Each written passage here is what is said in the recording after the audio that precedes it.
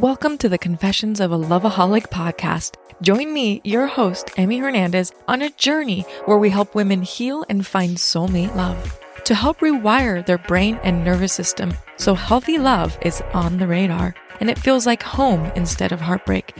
Whether you've found your soulmate or your journey is just beginning, we'll explore the energy healing practices like meditation, yoga, and have straight talk about toxic addictions. You deserve safe love. Estás escuchando Échale Podcast, a podcast where we embrace our Latinidad. The good, the bad, the ugly. You love English? ¿Te encanta el español? Well, we got a whole lot of Spanglish. A storytelling podcast. And like my mom used to say, Échale, mijo, que tú puedes. Ladies and gentlemen, welcome to another episode of Échale Podcast. I'm your host, Jose Quintero. Y el día de hoy, I'm really excited to have him back because he was on the podcast back when it was called Salud Podcast. But I'm excited to bring back Morris, one of my fraternity brothers, and also like an expert in everything that there is to know about, like, well, my expert. I know you wouldn't say you're an expert on like finance y todo ese rollo. Pero how are you? No, good. Happy to be back. You know, I wouldn't say I'm an expert, but definitely I would say that I wish to be. At least I'm starting to get to that point where I'm trying to learn as much as I can. But so I can, assist those around me. But yeah.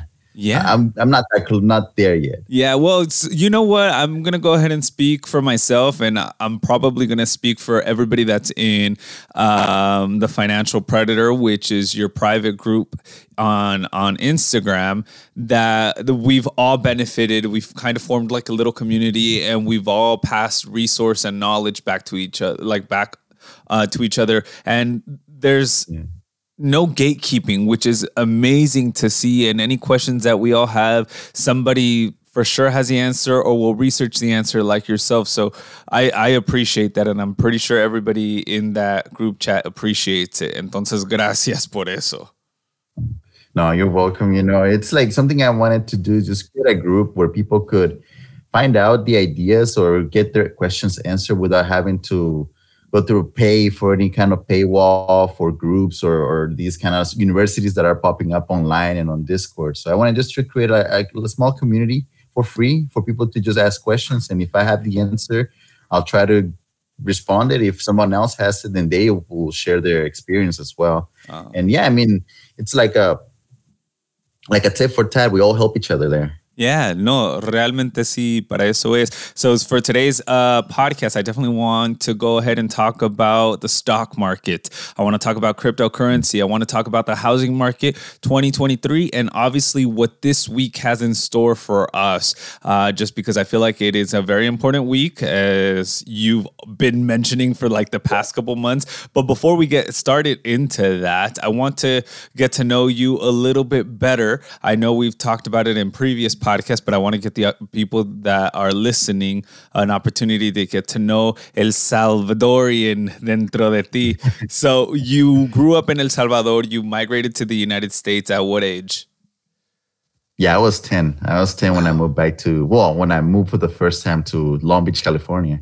Do you have any recollection of El Salvador y viniendo a los Estados Unidos? Yeah, no, definitely. I remember when we were coming, like there was a lot of issues in El Salvador. My parents, they just recently had lost the house. Well, not lost the house, but they were selling it because that we couldn't finish paying for it. So, it was like either we sell what we have because we're not going to make payments and move, or take it and you become homeless. Yeah. That's the idea. So both of the companies where my parents worked, they closed, they went bankrupt. So they all of a sudden, both at the same time, they went through a recession. The El Salvador as a country went through a deep depression during the early 2000s. And that led to a lot of companies closing. So my parents were like, well, let's find a better future. And I remember my parents told me before we were coming in that we were just going to come and visit Disneyland. That was the promise that they gave us. That that was the reason they said like we were gonna come and visit the United States. We're gonna go to Disneyland and meet Mickey and hang out with the cast of Toy Story. And that was because I was a big Toy Story fan as a kid. I had the movies in DVD and in VHS at that time. And we're like, yeah, we were happy. Like, see, Disneyland, vamos a ir a ver a Disney and Mickey. And we got on. I noticed that my parents put a lot of our clothes. Like, we were supposed to just be here for 2 weeks. Wow. But we had clothes for, a whole month. So we're like, oh, that's surprising. We're going to have lots of clothes. And they brought a bunch of stuff that they had and a bunch, like, it was lots of baggage. So, we went through, the airport and immigration process. And when they asked us, where we're coming, we're like, oh yeah, we're going to Disney. We're going to Disney. Little did we know that after the 2 weeks that this was going to be a permanent thing. Like my parents had already sold the house. They had gotten all the cash while we were the first week that we were here in the United States. And basically, they were like, well, we're staying here and we're leaving and we're basically going to become Americans or immigrants in a way. Yeah. Pretty much. Was there any like pushback from you? And do you have any siblings, older, younger? Yeah, I have one. So his name is Carlos. He's a younger sibling. And I mean, for both of us, in the beginning, it was like, it was just rosy because we were visiting a whole new country. The first 2 weeks were amazing. We went to Disneyland. We explored LA. We went to downtown LA to look at the stars, the Walk of Fame, and we went through, what's the name? The Hollywood, to do all the Hollywood stuff. Yeah. So we did all the touristy. All the touristy kind of things. We got on the bus to go on the Hollywood tours and do those things. So, yeah, I mean, in the beginning it was fun, but then, after 2 weeks, we were like, okay, Mom, we're ready to go, because we were staying at my uncle's. Uh-huh. Yeah, we were staying at my uncle's, and my mom said like, oh no, we are not going back. And that's when, in a way, we found out that we were going to stay here at least for the long term. Okay, but you guys didn't say like, yo, I'm done with the United States. Ya me quiero regresar. I already want to go back. In a way, I guess the biggest thing and the biggest issue that we did experience was the language barrier. Like having a conversation with our cousins that were not really, really our blood cousins. They were cousins by family friends, So my uncle is, at least the uncle that we had at the time, because we're estranged now. Mm-hmm. We're separated because of a lot of family issues that were back in the day. Typically happens. But he was, basically. So he was the cousin of my mom's cousin. So it was like almost second removed cousins. And, in Latin countries, we called everybody that's somewhat related an uncle or a primo or familia. Sí. Dang. Okay, that's interesting. And then when your parents arrived here in the United States, you guys came in on visas, or how was that? Because I know for a lot of families migrating to the United States, obviamente it gets complicated nowadays. And back in the days, was it easier? I guess it was easier. We came through a visa, so we had permission to be here. We had permission to just visit as tourists and stay here for a max 6 months. I think that was the limit for any tourist coming from El Salvador to stay as a tourist. But of course, we overstayed. So, but of course, back in the day, there was like no follow-up. They were not taking your fingerprints. They were not putting you in a database as a tourist database, where they would have to find out and call back the point of contact that you put in your tourist visa. So in a way, it was easy to kind of overstay back in the early 2000s. So when you were growing up, when did you realize like, oh, this was an issue that you didn't have legal status? I mean, yeah. Correct. Yeah. No, I mean, in the beginning, we didn't know. Of course, our parents, kept us in the dark with that. We had no idea that we were undocumented. The main thing that taught me or that showed me that I was, at least here undocumented was when I started applying for scholarships in high school. And that's when, I was selected by my high school to be one of the applicants for the Bill Gates scholarship. Wow, that's And it's, awesome. yeah. So it was one of those scholarships where if you were a 4.0 student or a very good student, you could apply to, because not many people get approved for it. So at least my high school, my counselor put me in the list, and they checked all the qualifications for the students, and they saw that my grades fit and I could have been a good candidate for these scholarships. So my counselor called me in. She told me to come through and gave me kind of like the 411 of what it is and what I needed to turn in.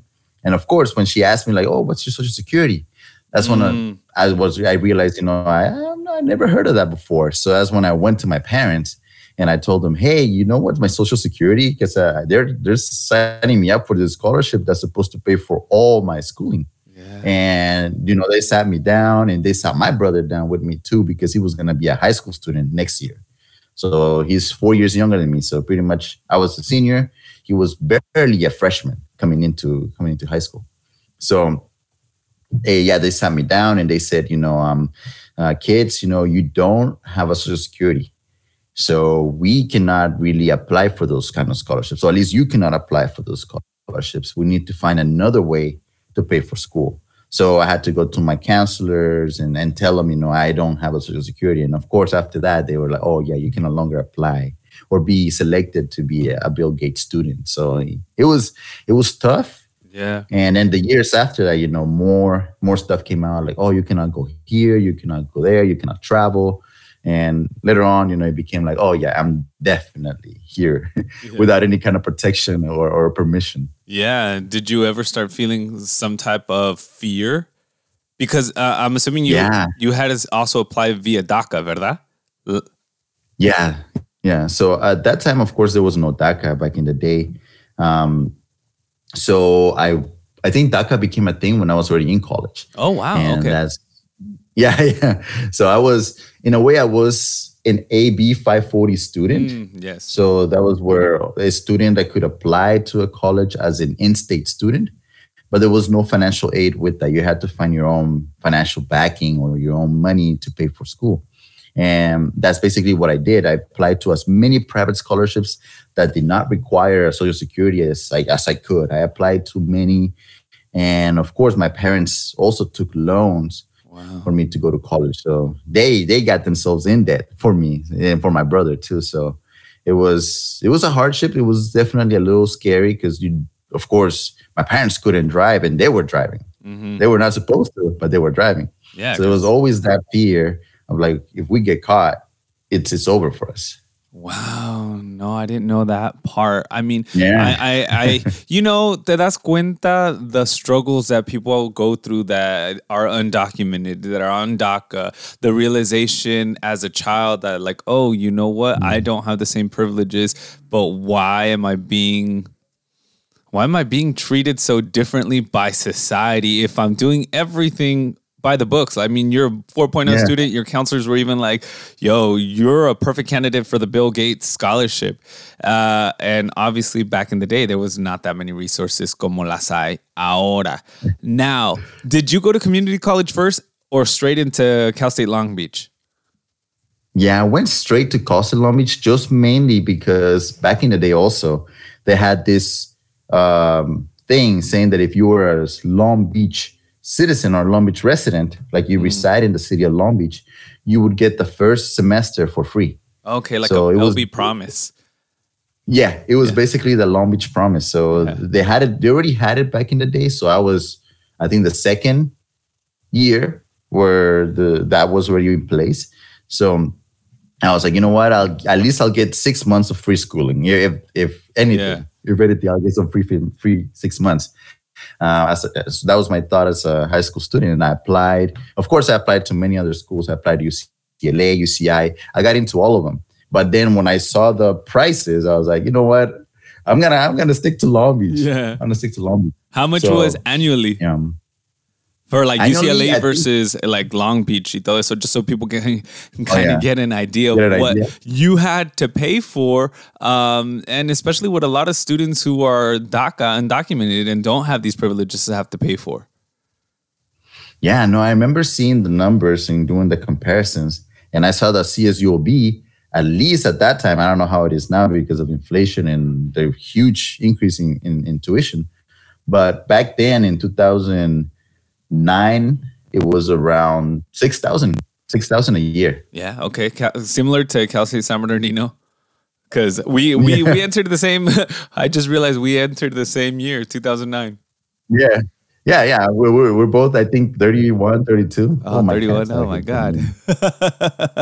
Pero, ¿qué te iba a decir? And versus UCLA, because it's funny, I got accepted into Berkeley and I got accepted into UCR, but Cal State San Bernardino was just so much closer and I just didn't want to go far. But I remember like looking at even UCR, which was about the same distance as CSUSB, it was about another 15 grand more just because it's a UC.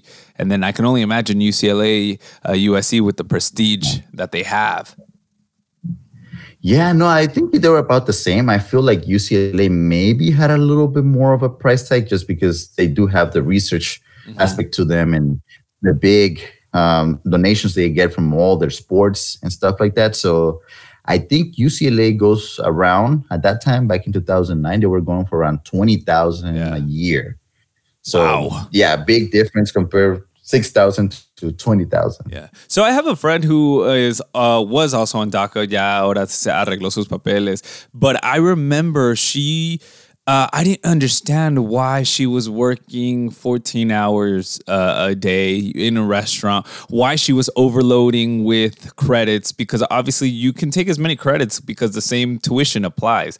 Like, once you take 12 plus units, it's the same price tag. So she was always overloading and I'm like, why are you doing like so much? I'm over here chilling, taking 3-4 classes. Obviously, I had to play catch up when it came towards the end of my year. But she ended up graduating in 3 years. And then I realized, well, she's like, for me, it was a race against time and money. I needed to graduate as fast as I could in something that I liked, which she majored in Spanish and business. But also because if I added another year, that's another, like, I don't know, $8,000 to my bill. Was that the same case for you? Were you also like a race against time? Yeah, basically I was, in the beginning I did felt it because I was taking, I would say 6-7 classes a semester, which is not recommended for any career. So yeah, in the beginning, of course, I'd noticed that if I was taking 6 classes a semester, I would notice my grades were suffering. And so then it was that either I finish fast and get my grades up, or have really low grades, or take it slower and have better grades. So I guess what helped me realize that is having a semester where I failed a lot of classes. Oh. Even the first semester, I failed almost all my classes. I feel like I failed calculus, physics. Yeah, and I took as many classes as I could because I needed to get it done quick, right? So. And you never changed your major? Oh, what was that? You never changed your major? Oh, no. Oh. So I kept the same major. So I entered as an engineer, a computer science engineer. And I stayed the same for the whole, I actually went 5 years for my degree. So I stayed an extra year because of the mess ups I did in my first semester and my second semester, which, I was trying to get as much stuff done. So if I would have taken it slower, I would have maybe got it done in time. Yeah. But so I had to lower, at least pace myself later on. But for sure, it was a little bit of a pressure to get that done as soon as possible because my parents were getting in debt. I didn't have enough money. And, prices kept going up year by year. They were raising. I think that time they were starting to raise the prices of tuition almost like $200, $300, $400 a semester. Yeah. So it was starting to get added. I think that is a privilege that we don't understand or we don't realize when we're going in college. Just the privilege to change our major. I'm pretty sure a lot of people who are undocumented probably did change their major, but they did it a lot more aware that, like, hey, I need to do it strategically. Will these units roll over to this major? What will affect me? What will not affect me? Because I changed my major 5 times. I didn't really have to worry about financial aid. I'm sure for someone like you, if you wanted to change your major, you'd have to be like, well, I've already taken a year of computer engineering classes. Like, what's going to happen if all of a sudden I do biology? That means I paid for these classes for nothing, versus me that I went from chemistry to theater to communication. Those were all extra units. And I didn't, like, uno no capta ese privilegio que tiene. So kudos to you. How was that financial burden on yourself? Because it was for 5 years as opposed to people who try to finish it fast. Yeah, in a way, it was it did weigh on me, especially when I noticed that my parents were also suffering because they were paying high interest rates. Because the loans that they got, because I couldn't apply to most loans at that time either. I had to get a private loan from a private bank, like Bank of America, and that's what my parents did. So they got a personal loan at an interest rate at that time, maybe around 6-7% of about $20,000, and that helped me pay at least for 2-3 years of college. And the rest, I paid it with scholarships that I had. I got 1,000 here, 500 there, another 1,000 there. So I think I ended up getting almost a whole semester paid in scholarships. And then DACA came in, and that's when my parents, they could start paying off the debt, avoid getting any more debts. And then DACA was helping me finish the last year of college. So the last year of college, that's when DACA got approved, and I could apply and get the scholarships from the California Cal Grants, I think. Oh yeah, the Cal Grant. Is that when you joined the fraternity, the last year in college? Yeah, that's when I was like, okay, now I can take it easy. Yeah. Now I'm in a way protected. I have some cash that the state is giving me. I don't have to work, because I worked a lot. In the beginning, I worked as a painter. Then I worked once I got some knowledge, and we had a family friend that worked in the Long Beach Unified School District. She was able to give me, as an engineering major, a math tutoring job in the Long Beach Unified School District. So I could go to schools and tutoring in math for any student that needed to stay extra hours. It was a program some schools had where you could be a tutor for 2 hours after school ended, and they would come to you, and you could get paid at least minimum. Because in painting, you don't get paid minimum. You get paid for the amount of work you're doing, and it all depends on how hard you work. Wow.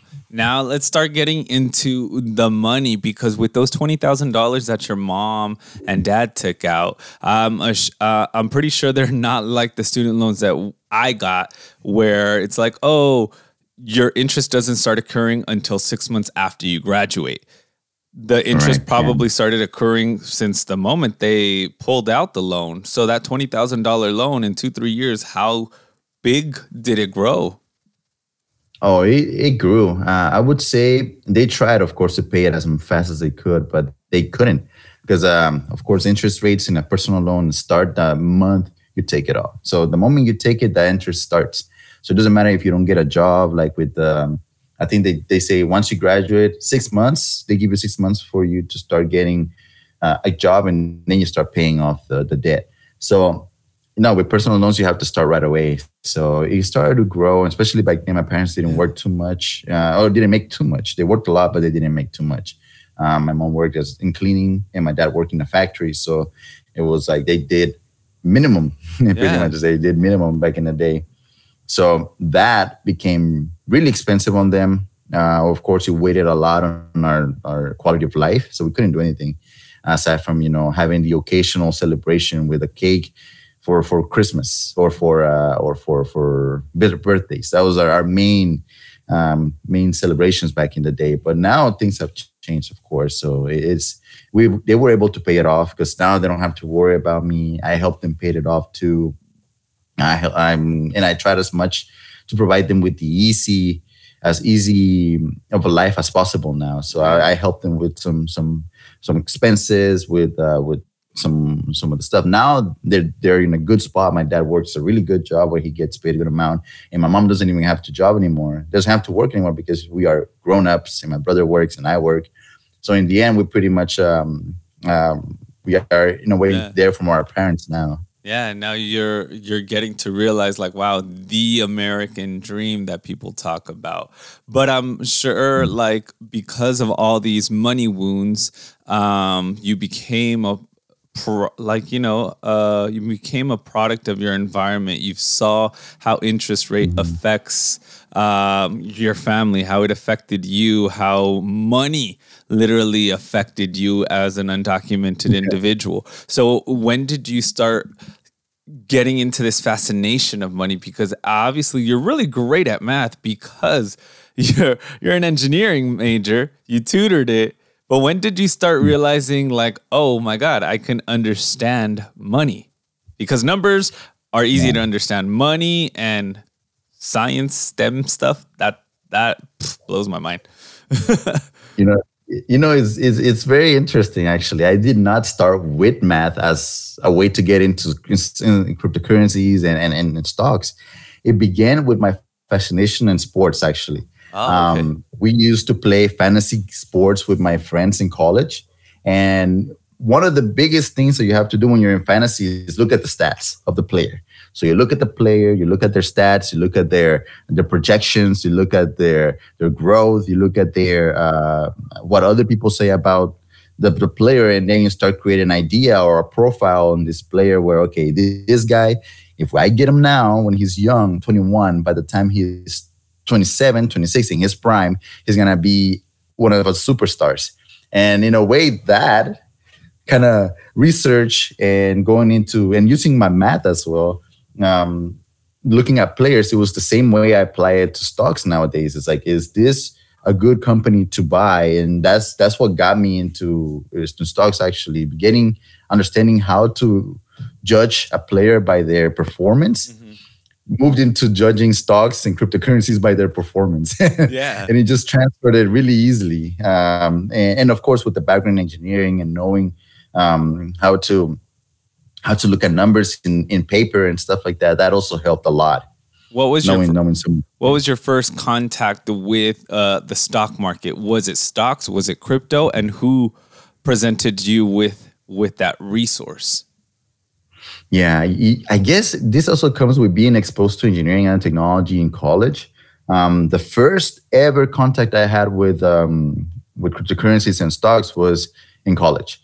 And it was because one of our teachers, he was not a cryptographic, but he was into security. And he started talking about cryptocurrencies and the way they're secured and distributed systems. And then all of us in the class started looking at cryptocurrencies like Bitcoin and Ethereum. And then we can start putting some money, because he already had some money. Our teacher already had some money in it. So he said, you guys can invest in them too. And we started investing in them back in 2017.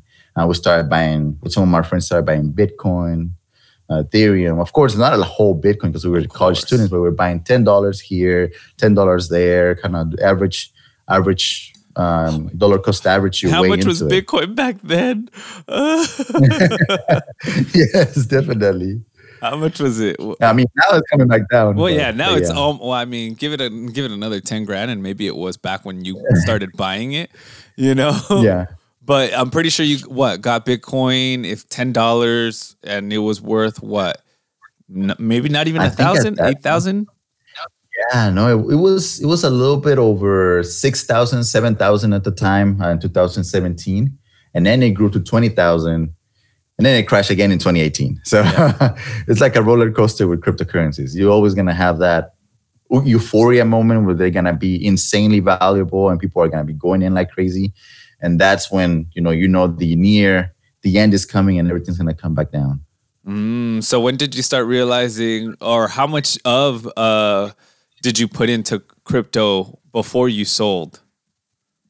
Before I sold, it back in 2017 or like recently? No, back in 2017. I'm sure, like as a college student, you already had, I don't know, maybe a couple $100 in Bitcoin. Your average was probably like, I don't know, maybe like 11,000. Like 11, yeah, somewhere around there. Look at me, I'm learning from you. No, yeah, I think you got this right. You pretty much know most of this stuff.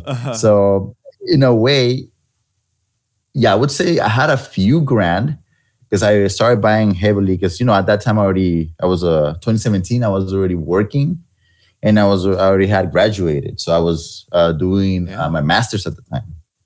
So at that time I was doing my master's and that's when my master professor of securities and distributed systems, he told us about crypto. So at that time I started to put 100 every month into Bitcoin and Ethereum. So I started with those two only because those two were the more secure and the only ones that you could actually kind of see some good trajectory and history in them. And so I started with 100 a month on Bitcoin and 100 on Ethereum. And little by little, it grew to a few thousand. And by the time it was 2018, which was the early days of 2018, when we saw the all-time high at the time, everything, I maybe had like a few $4,000, $5,000 out of a initial investment of like close to $2,000. So it almost doubled. Yeah, it almost doubled. That's amazing. And then when did you start? So right there, were you just dabbling in crypto or were you already dabbling in stocks? Yeah, at that time, that's when I opened my first account in stocks, brokerage accounts. That was my first time I opened Robinhood, actually. I opened Robinhood back in those days and it was just new. At that time, no one was doing what Robinhood was doing at the time, which is, fractional shares, buy one stock at $1 and they'll give you a stock for free if you invited someone. That was unheard of back in the day. It was the first company to do it. And that's when I began. I remember my first stock that I got for free was the Zynga stock, like the mobile game thing. And that was the first ever stock I ever got for free. And I started buying $1 of Apple here and there, $1 of Google here and there. And those were the technology stocks were the only ones that I was buying back in the day. But it was cheap. I was starting to go $1. Mostly I was putting it in crypto, which maybe I should have been more selective in crypto and put more in stocks back in the day. But in the end, it worked out because recently I was able to sell at a gain from what was back then a loss. Now it became, in the last few months, it was definitely a better position. Yeah. So when the 2018, I guess, crypto crash happened, because that's when you said it started to collapse, did you worry and sell? Or did you already have this whole notion of like, diamond hands, which diamond hands are? Basically, diamond hands is when you don't sell, you hold on to dear life. There's like this little saying in crypto, you hodl. Yeah. And it's because somebody mistyped it and it pretty much means hold on for dear life. Yeah. So you gotta have diamond hands with those cryptocurrencies. But during those days, I was, I put 1,000, 2,000 now. Those 2,000 are 1,000. And it was 4,000 at one point. I'm just gonna not sell now at a loss and wait it for the long term, see what it does. And maybe something changes, of course. So I left it. I had all my money in Coinbase and Binance at the time, which, at that time, they were not that risky compared to how they are now. They're actually very risky. But yeah, I didn't worry it since it wasn't too much money. I didn't miss it. That's another thing. I try to put any money that was just extra money that I didn't need to buy or live off of. It was just, spending money that I didn't want to spend. I wanted to put it to work, if anything. So that's what I did. And, I said, I hold, see what happens. And if by the end of 2020, 2022, which was 4 years after I had bought them, I'll sell if things don't come back up. When did you sell? Yeah, I actually sold a lot. I would say starting when I saw Bitcoin come back down just a few months ago from 50,000 to 30,000. That's when, at 28, I liquidated everything. So I at least had a good doubled in my initial investment, plus some of the money that I had put back in. And then some of it was also at a loss because I did start buying a lot more in the 40s and 50s. Mm-hmm. But then, I was still up. So I sold, got capital gains loss. I had to pay for those. And And, in a way, it was okay. I needed to get out just because I do see some weaknesses in crypto in the future, as well as the stock market, at least if things continue the way that they are. So I wanted just to play it safe. And while I'm still up, sell and wait for the best time to buy again. Yeah. And then with that money, was that what allowed you to buy the home? Hola, ¿qué tal? Te saluda José Quintero y espero que estés disfrutando de este capítulo de Échale Podcast. Pero vamos a platicar de un tema que te va a encantar, porque si eres padre de familia, si eres estudiante o si eres maestro o maestra, pon mucha atención, porque te quiero contar sobre la beca nacional de hacer de McDonald's. Desde 1985, McDonald's ha otorgado más de $33 millones en becas y esta vez no va a ser la excepción. Porque este año McDonald's está dando $500,000 en becas y puedes ganarte una beca de hasta $100,000. Pero ahora más que nunca ayudar a estudiantes hispanos a hacer más que las generaciones anteriores, a hacer más de lo que creían ser capaz y hacer más de lo que pensaban que era posible por sí mismos, por su gente, por su cultura y por un mejor futuro. Para más información sobre la beca nacional Hacer de McDonald's, visita mcdonalds.com/hacer. Aprende más, porque puedes ganar una de 30 becas. Yeah. No, actually, I sold almost, I would say, 80% of my portfolio back last year in 2021, at the end of last year, to buy the home that I'm living now. So, yeah, it helped buy the home, put it as a down payment and make payments on it and renovate it a little bit. Question. So you didn't have to, did you put down 3.5% on the home? Did you put down 20% of the home?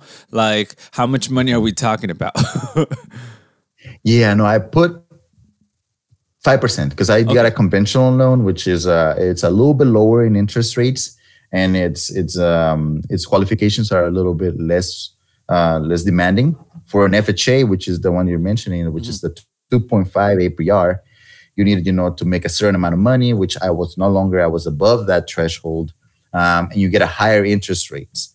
So it's actually a little bit more expensive for whoever gets it. But in the end, buying a home is still a good investment. Yeah. But I got 5%. I put around 40,000 of the money that I had in that I sold in stocks and in my 401k. And then I had some extra other money that I had, which I used to do some painting. So we repainted the house from the inside, replaced carpets to vinyl flooring. Also updated some of the piping because some of the piping was pretty old. So I tried to buy a good value home, which was going to be a fixer-upper. So I got it for lower than what it was worth at the time, but now it's worth a lot more just because of the changes. Yeah. So when you're first starting to buy a home, how is that conversation with your parents? Are you guys already living in a home? Are you guys renting out? And here comes their son, I'm ready to buy a home. Are they like, ¿de dónde tienes ese dinero? Where's it coming from? Like, are they curious? They were definitely curious. One thing, I guess, pushed me to start looking for a home was because my parents were, at that time, living in a Section 8 housing. So all our lives we lived in Section 8 housings. Like, thank God for that because it lowered our monthly rate when we were younger. But of course, at that time, my parents we were making above the threshold of Section 8. I was making a lot more money because I was an engineer. And I couldn't live with them anymore because if I would live with them, they would be way over the tipping point for Section 8 housing. So they were told in the last, I think it was 2018 or 2020. In 2020, they were told either you move or we're going to have to evict you because you are way past the threshold of living in a Section 8 housing. So I told my parents, well, I've been investing and I've been buying. Like, hey, I have a little thing going on. Yeah, I have a little thing going on here. And, you guys, I could find a home for all of us because I was renting already with my girlfriend. So I lived with my girlfriend and we were paying close to $2,000 in Long Beach. That's, kind of like the standard for a 1-bedroom studio in downtown of Long Beach. So I was paying $2,000 a month. My parents, because it was Section 8 housing, were paying another $1,000 a month. So in a way, it was already, we can come together. I could pay the down payment for the home, and we all live in one home. And we just split the mortgage in half, my parents and I, with my brother. So that's what we did. I found a home, I sold my investments, and of course they were surprised because they had no idea that that you could make, at least you can make money with cryptocurrencies or stocks or stuff like that. That is something, that as an immigrant, they don't really teach you. You come from another country that you have no idea how the economy and financials work in, and how you can actually make money in investing in the US. So that was one of the things that I've been teaching them. So they opened their 401k I helped them set it up. I helped them set up their savings accounts with the IRA, so the Roth IRAs. And now with their jobs, they're able to at least live a little bit more comfortable. So having that knowledge and explaining it to them and giving it to them. And now I'm teaching my mom how to use TikTok and try to see if she can become a little bit more famous and start making money off of that. Money through that, So, that's the dream for everybody. So did you and your dad start looking for a house, or was it all you and the house? Is it under both your names or is it yours? Yeah, so it was me looking for the house. So I did most of the home touring. My parents sometimes came with me. And they gave it their opinion, but of course it was up to me to decide, since I was gonna pull the trigger in the end. For sure, I wanted to get a home that would fit all of us. So I was able to find one in Long Beach, not the cheapest, but also not that bad for what we got in a city like Long Beach. So it was definitely a diamond in the rough to be able to find it at that price and for the size. It was mostly just me putting it in, and I bought it and it's in my name. Of course, I want to make it both my parents' name, because in the end, I believe it will be this home will be my parents' home. Yeah. Because I want to just move out and go to another state, and that's what we're planning with my girlfriend. So we are gonna be moving out of here pretty soon, and my parents will be the ones taking care of the house. I will be still paying, and of course, the goal is to get my side of the home rented out, and that also becomes part of my parents' additional income. Additional income, and they will hopefully retire soon. How is that? Was that ever a burden? I feel like it's a burden, and not a burden we don't mind carrying, like looking after our parents and making sure that they're okay. Because here where I live, my parents bought this house in 1996. I don't think not knowing, the possibilities or the importance of having a house. Because, we lived in LA for such a long time. My aunts and uncles, they lived in apartments all the time. And we were kind of forced to move to the Inland Empire because of my dad's job. Because at some point he was commuting 40 minutes, and it was like, hey, there's this opportunity to buy a home, and it's half an acre. And now in retrospect, you think like, whoa, that's huge. And we built ADUs, or we have additional ADUs. But at the end of the day, now they live in Mexico, they come and go, but that additional income from the ADUs is for them. But we still have to carry the responsibility to make sure that they're okay. Yeah. Any damages that need to be done, any repairs that need to be done, we have to handle them. Did you, or do you feel any type of, I don't want to call it even burden, but sense of responsibility to take care of your parents and make sure they're okay in the longevity aspect of it? It is definitely something that I wanted to do, because I saw, my parents suffer. And at least from what they did, coming to another country, that they had no idea if they were gonna make it. It was like a shot in the dark if they could make a living here. And once I was able to do it and have the privilege of being able to support my parents in that way, that's when I decided to even if it's a burden, even if it costs me a little bit, even if it sets me back a couple years in my own plan, I want to do it for them, just because they did it for me when I was young, when I was in college. They took the burden of getting these personal loans to get me through school. Yeah. And same thing with my brother. They tried their best to get him out, to go to school, and it was, for me, was mostly like, had to do it, then like, should I do it? Because there was no one else that could have done it for them. So I decided to be the one that would like be supporting them at least in their older years. Yeah, and but yeah, definitely it takes a little bit of a sacrifice, I would say. Yeah, because we have to put our life on hold, to a certain extent. Because I mean, at the end of the day, you set the foundation for them, and that ADU that you build. And I've been to your house, and it's beautiful, literally beautiful. What you guys did, redesigned in the back, is going to definitely provide for extra income. And then just setting up a 401k and IRA for them. I mean, not a lot of people know the importance of having one and why this should set one up. So if you could please just go into the importance of the Roth IRA, and a 401k, the difference and the importance of both. Correct. Yeah. So basically, let's start with the 401k. That depends, of course, if you're employed. 401ks are employee-sponsored accounts. They have a limit of how much you got to put into it, of course, every year. Why?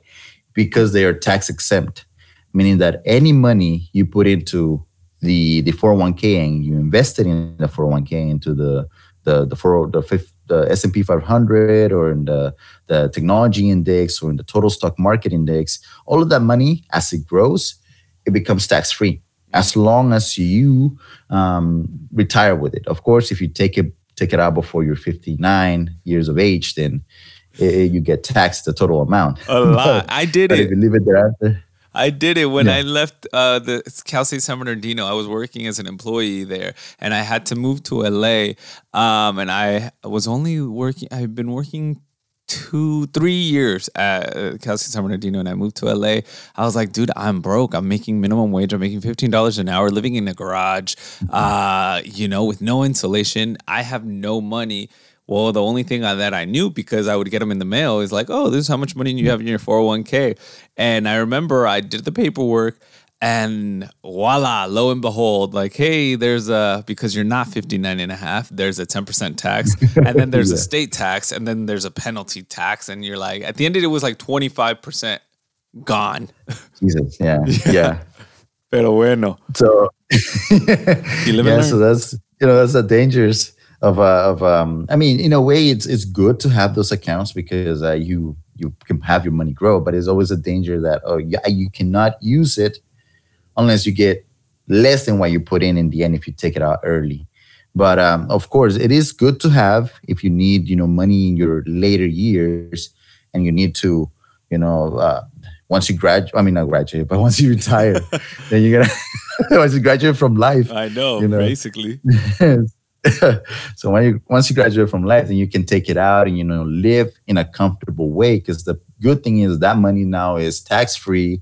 You didn't have to pay any penalties on it, and you can use it for whatever you want: medical expenses, traveling, daily routine of buying and selling food and stuff like that. So you can use it for anything. But yeah, it is a savings account in a way because you're saving for your retirement. And it is something that I wanted my parents to have because they benefit from it and they will retire soon. So they need that in their lives. Yeah. And what about an IRA? Yeah. So the IRAs, the good thing is, that they are not sponsored. They're not sponsored by an employee. So you as an individual can open one without having to be employed. You could be unemployed or self-employed and have an IRA. Compared to what a 401k is, you have to be employed by somebody that provides an IRA for you. So not every job is going to give you one, and you won't be able to apply for it if you don't have a job. So that approves for it. So that makes it more accessible to anybody in the U.S. You can open an account for free in any company like Charles Schwab, Fidelity, and even Robinhood has it now. Of course, you need to do your own research.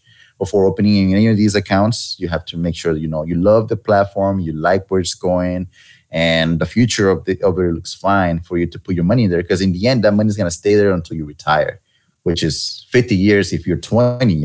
I mean, no, 30 years if you're 20. So you need to watch out where you're putting it. And then, what are the benefits of an IRA? The same thing as a 401k. They're tax exempt. You have you're available. You can put up to, depending on which IRA you get the traditional or the Roth.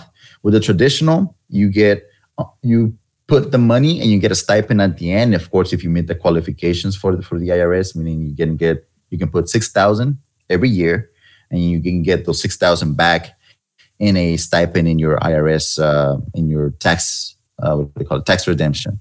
Oh. Of course, like you have to make deduction? a certain amount. I think 30,000 if you're. Oh, I could get them as a tax deduction. Like, you can, yeah, if it's a traditional.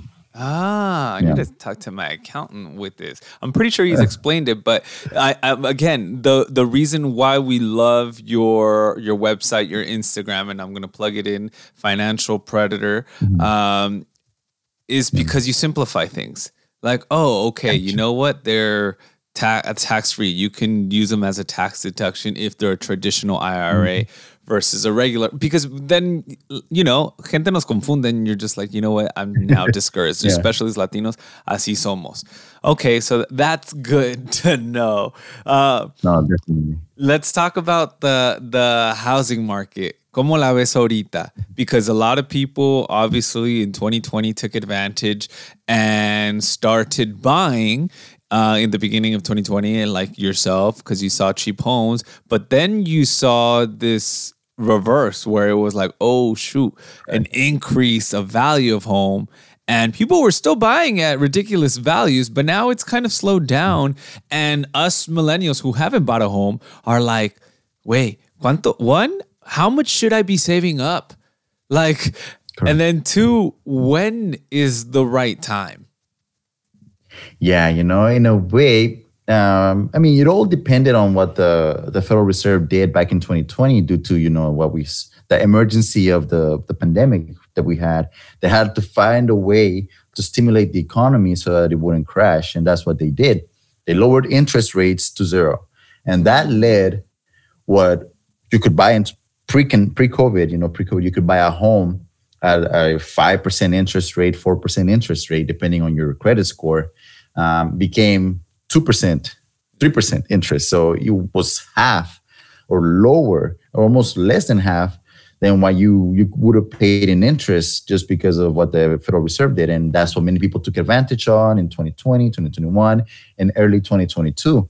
And that's when I decided to also pull the trigger in the home, because if I did it then, compared to now, if I would have bought the same home today at the interest rates of today, I would be paying an extra $1,000 a month just in interest rates.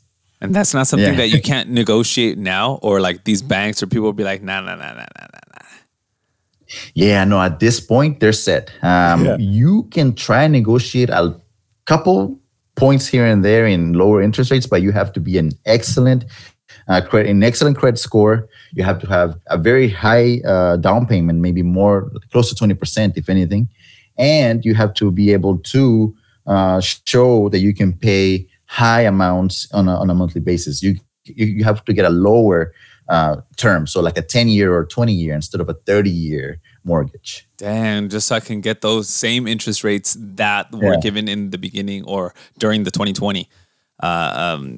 Basically. Wow. Okay, so let's talk about homes. What is your personal prediction for 2023 on home buying? Yeah, this is one thing that I talked to you guys, of course, in the group chat, like what I can kind of see happening. Of course, I don't have a crystal ball. I cannot predict what's going to happen, but I can kind of give an assessment on how interest rates are going. And as long as the Federal Reserve has these high interest rates, the amount of buyers will decrease. The amount of people with spending power will decrease, because as the interest rates go up, the credit card interest go up. The interest rates for buying a car go up. The interest rates for holding an investment go up.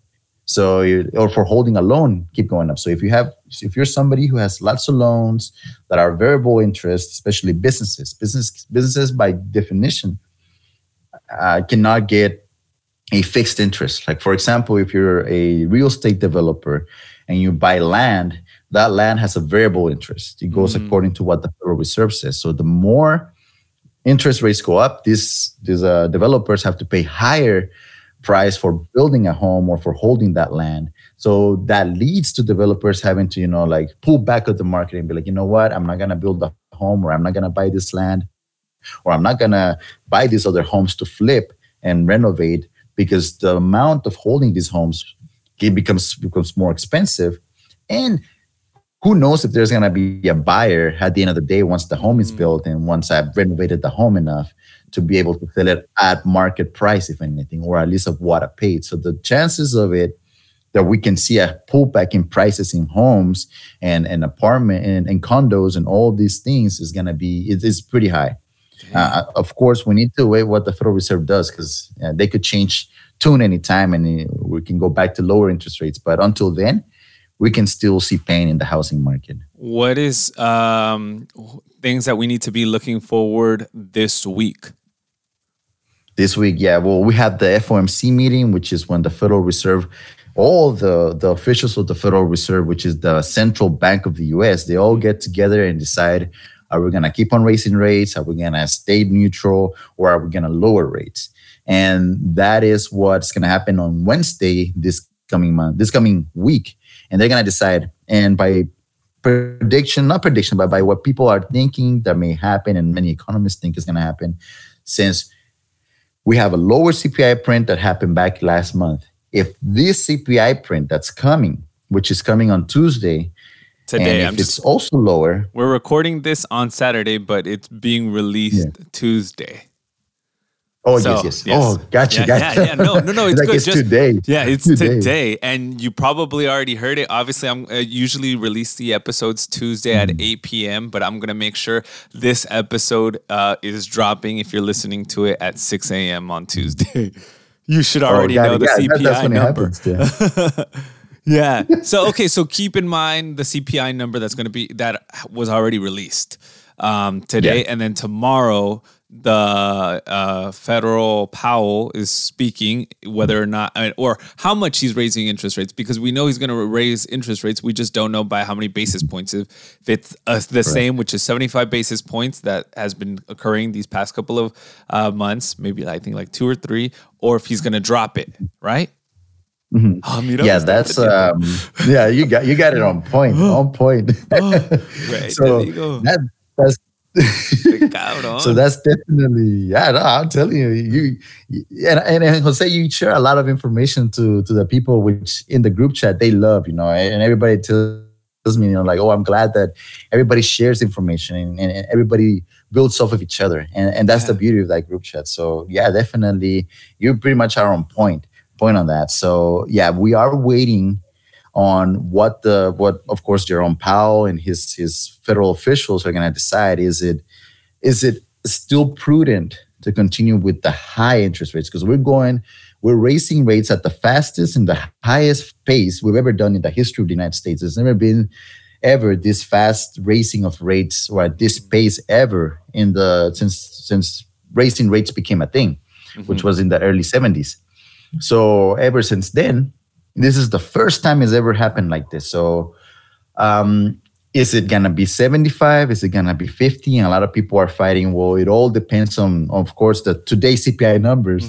If the CPI number is lower than expectations, then we can see, if Jerome Powell go for that 50 basis point hike, which is going to start the pivot, or what people say they call it the pivot of the Federal Reserve.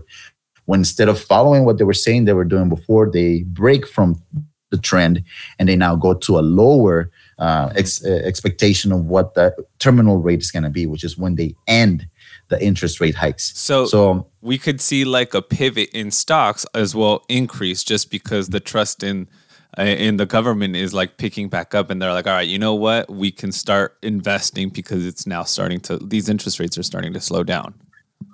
Yeah, you got it on point again. Te digo. Voy a aprender. Yeah, basically. So basically if the Fed does the pivot, then the markets will pivot too. There's going to be this like euphoria, or at least this happiness that we're seeing this change from tune in the Federal Reserve. And stocks are going to go up, crypto is going to go up, Bonds are going to, at least bond yields will come down, but bond prices will go up. And we can start seeing a little bit more of a like a resolution to what this bottom could be. Maybe we're reaching the bottom, or we already touched the bottom, or maybe there's more pain coming, because nobody knows what's going to happen 4 or 5 months from now, because the economy is still in flux. But at least in the short term, we're going to see these huge spike in prices, because this is what people are expecting, which is a lower interest rate hike and inflation to keep going down, because it all depends, of course, on CPI releasing today early and saying that we are lower than what we expect. Now, if the opposite does happen, if CPI is higher, we could see more pain in the short term as well as the long term, because that means that what the Federal Reserve is doing is not enough, and they're going to have to continue. And maybe if CPI is still higher than expectations, they could go still for 75 basis point hike and raise their terminal rate, and everything could crash again. Okay. So last week, one thing that we saw was, for the past 2-3 weeks, the trend for stock prices was going up. So we were like, yeah, like a lot of people were confident with their stocks. But then we saw, I think it was the jobless claims number, kind of, this is where I get confused. I don't know if it slowed down or it stayed the same, but can you explain why it is important for the government for the unemployment rate to be higher, right? Is it higher? Or is it? Yeah, right? Yeah, so they wanted it to be higher. So you got it right again. So wait, I'm using my only brain scoreboard, and Jose's gonna have point. You know, I swear my neurons hoy me están funcionando, because sometimes I mean I text you all the time and I'm like, dude, is this what this means, or is this right? Because I swear I don't know. Sometimes I get it, sometimes I don't. No, you're good. You pretty much get it all the time. So yeah, no, just like how you say, we need, in a way, employment to go down, because what they were saying, and what pretty much what people are looking at the numbers and the data, there's more jobs available than there are workers. And when that is the thing, then in a way, workers have a little bit more power, and that's good. You know, we want workers to have power, but we don't want them to become too powerful to that there is a wage price spiral. There we go, the wage price spiral. And what that is wages keep going up, and that leads people to have more money where they can buy more things. And that leads, since people are buying more things, that leads to inflation and a shortage of products that in a way, you know, works as supply and demand. The less products there are, the higher prices are going to be. And that's what the Federal Reserve needs to fight and destroy in order to kill inflation, in order to end it. And in a way, it's a bad thing that we're going to see more unemployment, and because that's what's causing higher rates are causing higher unemployment, because all of these companies, they have loans, they have debts, they have all these investments that are losing value, and they have to pay higher rates in interest, or they have to pay more in order to maintain those loans. And that's leading them to lose revenue, that's leading them to lose the bottom line, and that's causing all these businesses to, you know, have to liquidate employees. So what they want to do is keep raising rates to the point where we are at least at 4.5 unemployment in the U.S. Right now, currently we are at 3.6, 3.7, according to the last jobs number. Yeah. But we did see that that employees are still getting raises. And that's what the Federal Reserve doesn't want to see, and that's why the stock market fell a little bit, just like how you mentioned, where we saw this, really nice uptrend in the stock market, in the S&P and these stocks, and then all of a sudden we hit a wall and it started coming down again, and that's because of that employees number and unemployment number that was higher. No, the employment was lower than expected, but the actual jobs were paying more than expected. So we saw this little, that was not what we wanted to see. Yeah, okay. I want to go ahead and talk a little bit about the essentials. So if somebody doesn't know anything about the stock market, if people want to start investing or getting a little bit more control of their money, your top 5 or top 3 tips, just because I want to wrap it up. Ya sé que tienes tu tiempo, but before you give us your tips, I know I've been mentioning the Financial Predator a lot, but his actual Instagram is Morris Galvez FP. So you guys can go and follow him because he has really great information. And you're probably like, oh, pero a lo mejor no me interesa todo esto del dinero, or I just don't want to get saturated. I kid you not, he simplifies the things, and just by the mere following, de seguro te va a aparecer uno de sus videos, and maybe you won't see all of them, but maybe you'll see one, and that one is probably going to be the one that will motivate you to take financial control of your life, because it is important that you start doing it now, and it's never too late. Entonces no me vengas que digas, al menos que tengas 99 años, entonces nah, ahí ya no te puedo ayudar, amigo. But definitely Morris Galvez FP. But if somebody wants to get started to take control of their finances, what can they start doing? Yeah, no. And I mean, I'm happy to be here. So we could be talking about this for hours. So it is in a way, it's one of my passions to talk about money. But I love money. If there's, if there is a couple tips that I could give you, it's one, and it's one that I tell everybody is like, don't listen just to me. In a way, always get advice from other people that, are into finance or are accountants or are other people, our friends, other brothers like Eddie and everybody else, who has finance groups. That always listen to them in a way, because everybody has a little bit of good and a little bit of bad. I am not an expert. I've lost money sometimes in the stock market, and I've gained money in the stock market. So there's always like a tit for tat with crypto and stocks.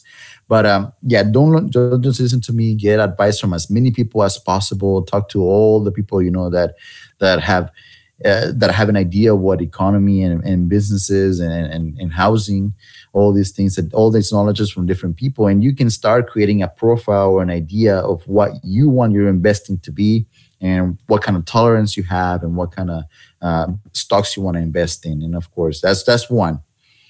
Then two, I would say always research before you buy a stock or a cryptocurrency.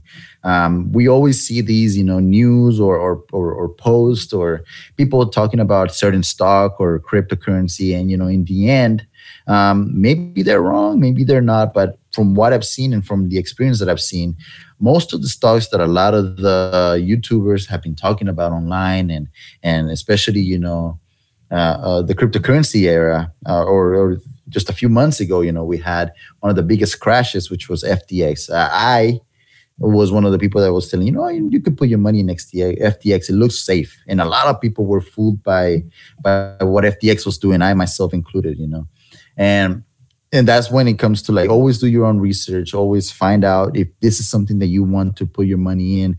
Don't just listen to anyone. Always find out if this is the right platform for you, if this is the right technique for you, if this is the right stuff for you. So always do your own research on that. And I think third, and this is the biggest one, I believe, it's, get informed and educated in the economy, because what's going to happen in the coming years, especially if things keep going the way that they are, we could have maybe one more rally to end the year. A CPI is great and everything, but then we're going to start seeing the cracks. Yeah. Then we might start seeing the cracks in the economy. So 2023 is not going to be, or it's definitely going to be a transformative year in the stock market, housing market, and crypto market. So we're definitely going to see a lot of bleeding, probably hurting. I know I've talked to you before in the past on some of the stocks that I've had, and you're like, what, mortgage debt securities, obviously we may see a recession coming up, especially in the stock market, in the housing market. So maybe those won't be the most valuable stocks to currently have in 2023.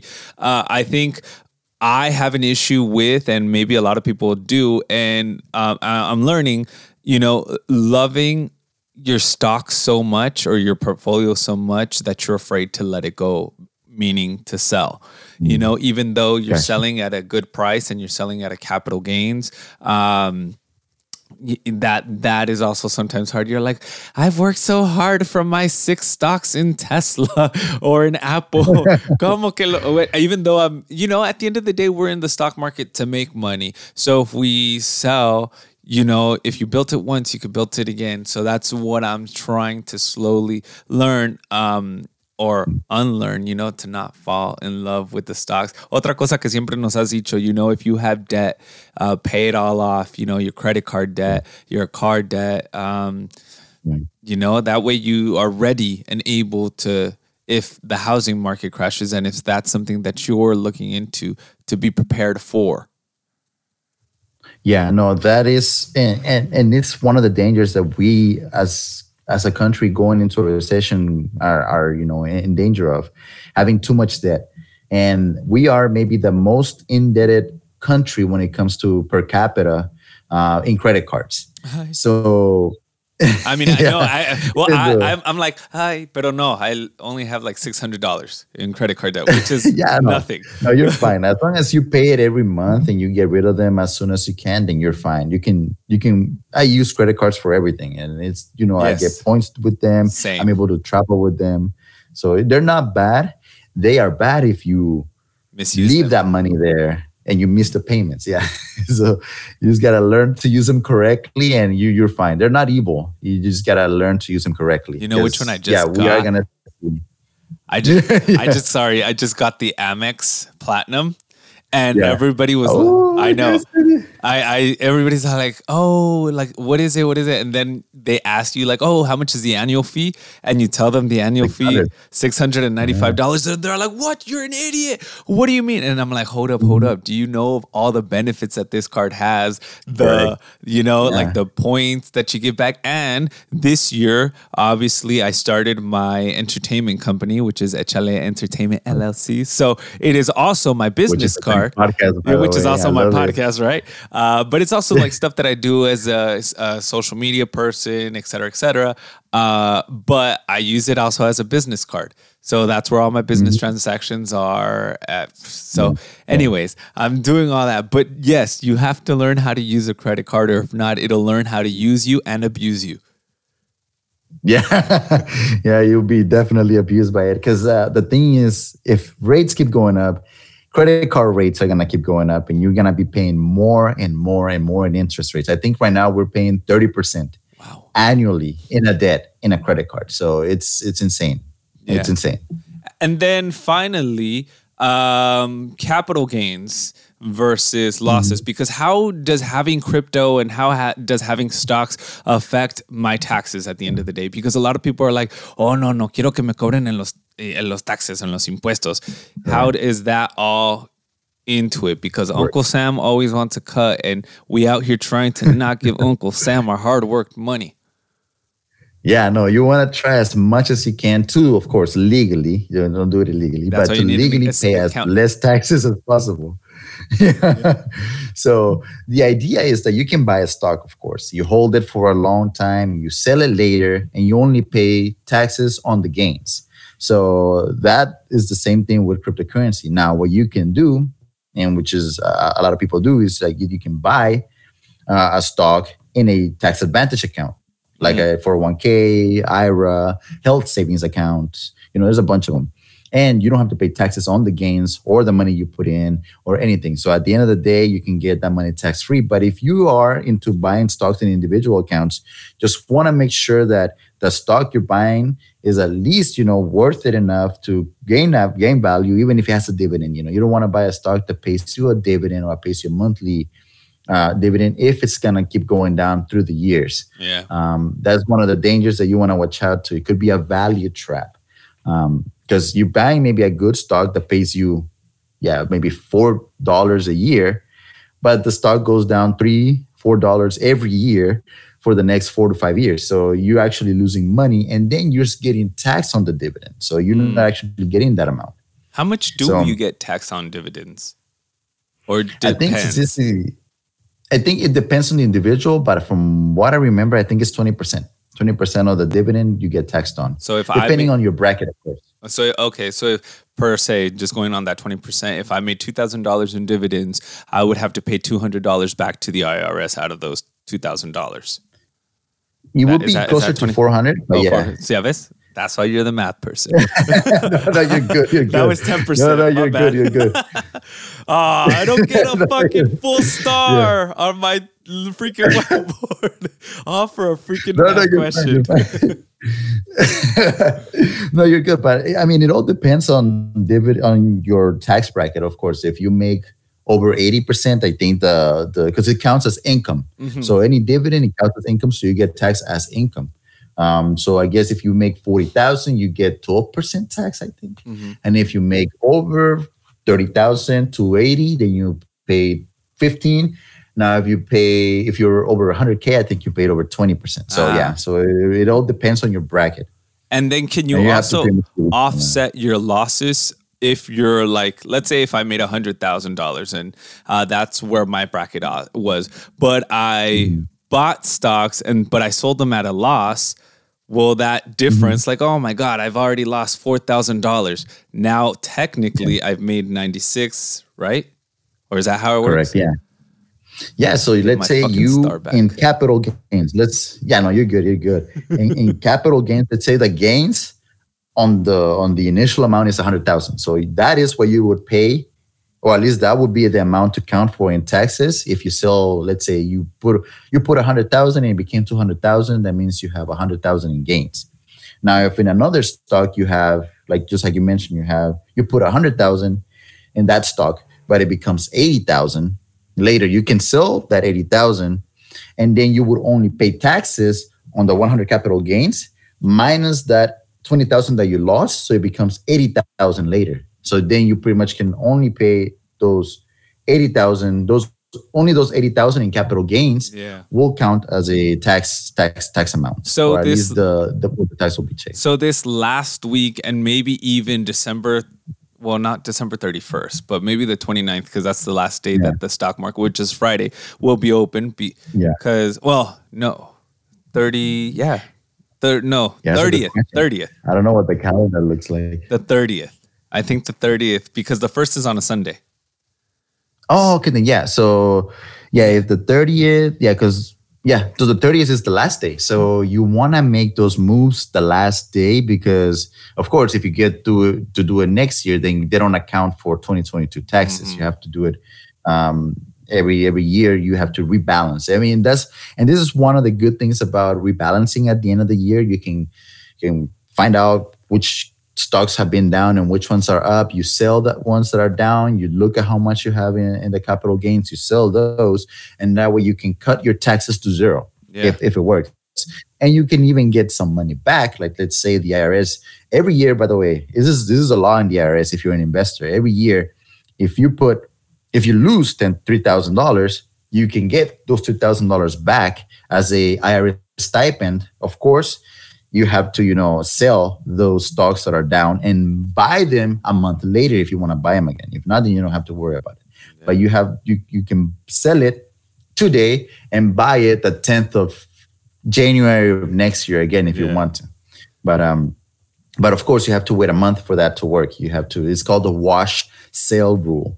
You have to wait 30 days after selling the stock that you're down on in order to put that as your taxes as a loss, and you get those $3,000 back in your taxes. Yeah. Well, there's so many layers that we could keep peeling when it comes to money, when it comes to talking about the economy. I definitely don't want to bombard everybody with a lot of information, and I definitely want to push them more to your page, which is Morris Galvez FP on Instagram. You also have TikTok, YouTube? What else? Plug yourself in. Nice. Yeah. So we also have, it's just me but I am also the producer, the editor, and the economist. But I count myself as a team at this point. Yeah. But we also have TikTok, which is the same one, Morris Galvez FP, Moris Galbez FP, because people sometimes think I have two R's in my name, but I only have one R. I would not say so. I know many people, it actually is the norm in my name to have two R's, but I only have one. How my parents decided to write it in my birth certificate. But and we also have a YouTube, which is Finance Spreader. You can find me as Finance Spreader right there. And I'm still uploading more videos. Of course, I'm working on a set of videos to teach people the basics on options, which that's another thing that there's some more layers to peel. Eso se todavía no le sé. So that's another thing. And of course, I have an entertainment page. Like, I'm trying to see if we can start like stories and confessions in Spanish. So for todos los que hablan español, there's Tell Me Chisme, Instagram, TikTok, Facebook. But yeah, that's pretty much that's all for me. Yeah, no, definitely. I mean, this is probably one of many conversations that we're going to have here on the podcast, just because I definitely think in our comunidad, there needs to be more financial awareness. And there's a lot of people like yourself, like Eddie, like Luz from In Luz We Trust, who are doing the work of God, literally teaching our comunidad about money management. What was I going to say? If anybody is listening, if they have specific questions or if they would like us to do another episode answering specific questions, please let us know. Mándanos un mensaje, whether it be at Échale Podcast on Instagram or at Morris Galvez FP, and then we'll definitely do another episode and just answering questions, specific questions, because I think it is important. Like I said, I want to reiterate, no hay necesidad de ser pobre. We were born broke, but that doesn't mean we gotta die broke. Yeah, no, you could be born broke, but people say it's up to you to not die broke. Exactly. So, yeah. Sí, bueno, pero muchísimas gracias, Morris, Morris. No puedo decir Morris porque there's no two R's. No, you're fine. No. Thank you so much, Jose, for plugging me in the podcast and for being there. We've known each other for years, actually, and I'm happy you reached so much. I'm happy how you're going out there and getting it, bro. And like it's insane seeing you grow and succeed at doing it. It's inspiring, and I pretty much, in a way, I look up to you in that way. Thank you, brother. And I think it's the opposite. You know what? Like, we're both hustling, but I definitely admire you as well. And I look up to you because obviamente tú ves acá, working entertainment and whatnot. But at the end of the day, I think anybody working in any sector wants to be financially independent. And when I think of financially independent people, I think about you. I think about Eddie. And I'm pretty sure there's still things that you would wish to improve or you want to improve on, and you probably look up to other people and see where they're at, and you're trying to reach those goals. So thank you for inspiring us who are listening, who follow you, because we definitely look at you and at Eddie and at Luz as people, mentors in this field, and who we trust, who we know are not perfect, but who we know are going to lead us in the direction that we want to go.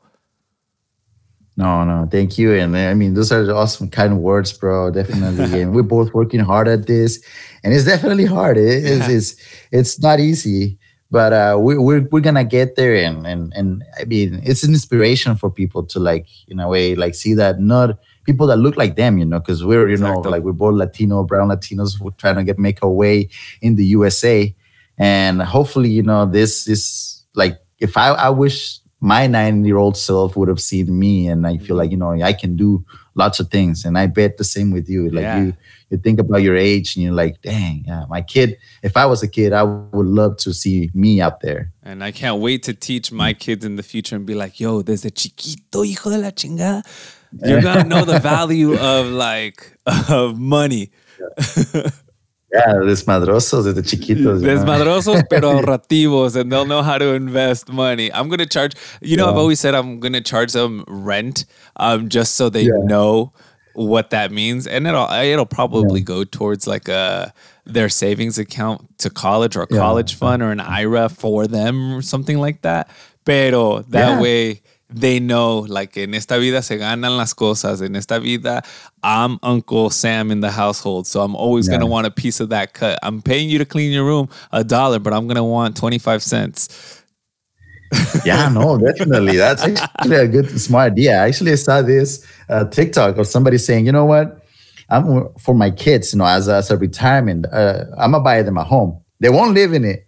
I'll rent it out. And then once they graduate from high school, if they graduate with good grades, I'm going to give it to them as their 529 plan. They'll be able to live in it and then rent it out to people or whoever. And then that will be their college fund.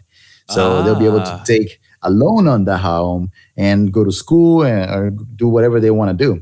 So that's another idea. People were, and that's what I was thinking of doing if my kids, if I have kids, who knows at this point. My girlfriend wants to have kids. We'll see. Pero once again, Morris, muchísimas gracias. Check them out. Morris Galvez FP, Morris Galvez FP on Instagram. Thank you so much, hermano. I'll catch you until the next episode. Gracias por escuchar Échale Podcast. If you made it this far, I ask of you one thing. If this podcast made you think, reflect, or enter an existential crisis, then share it with me on social media. Nothing would make me happier than knowing that these stories had a real impact. Nos vemos el próximo martes with more stories and más chisme. This was Échale Podcast.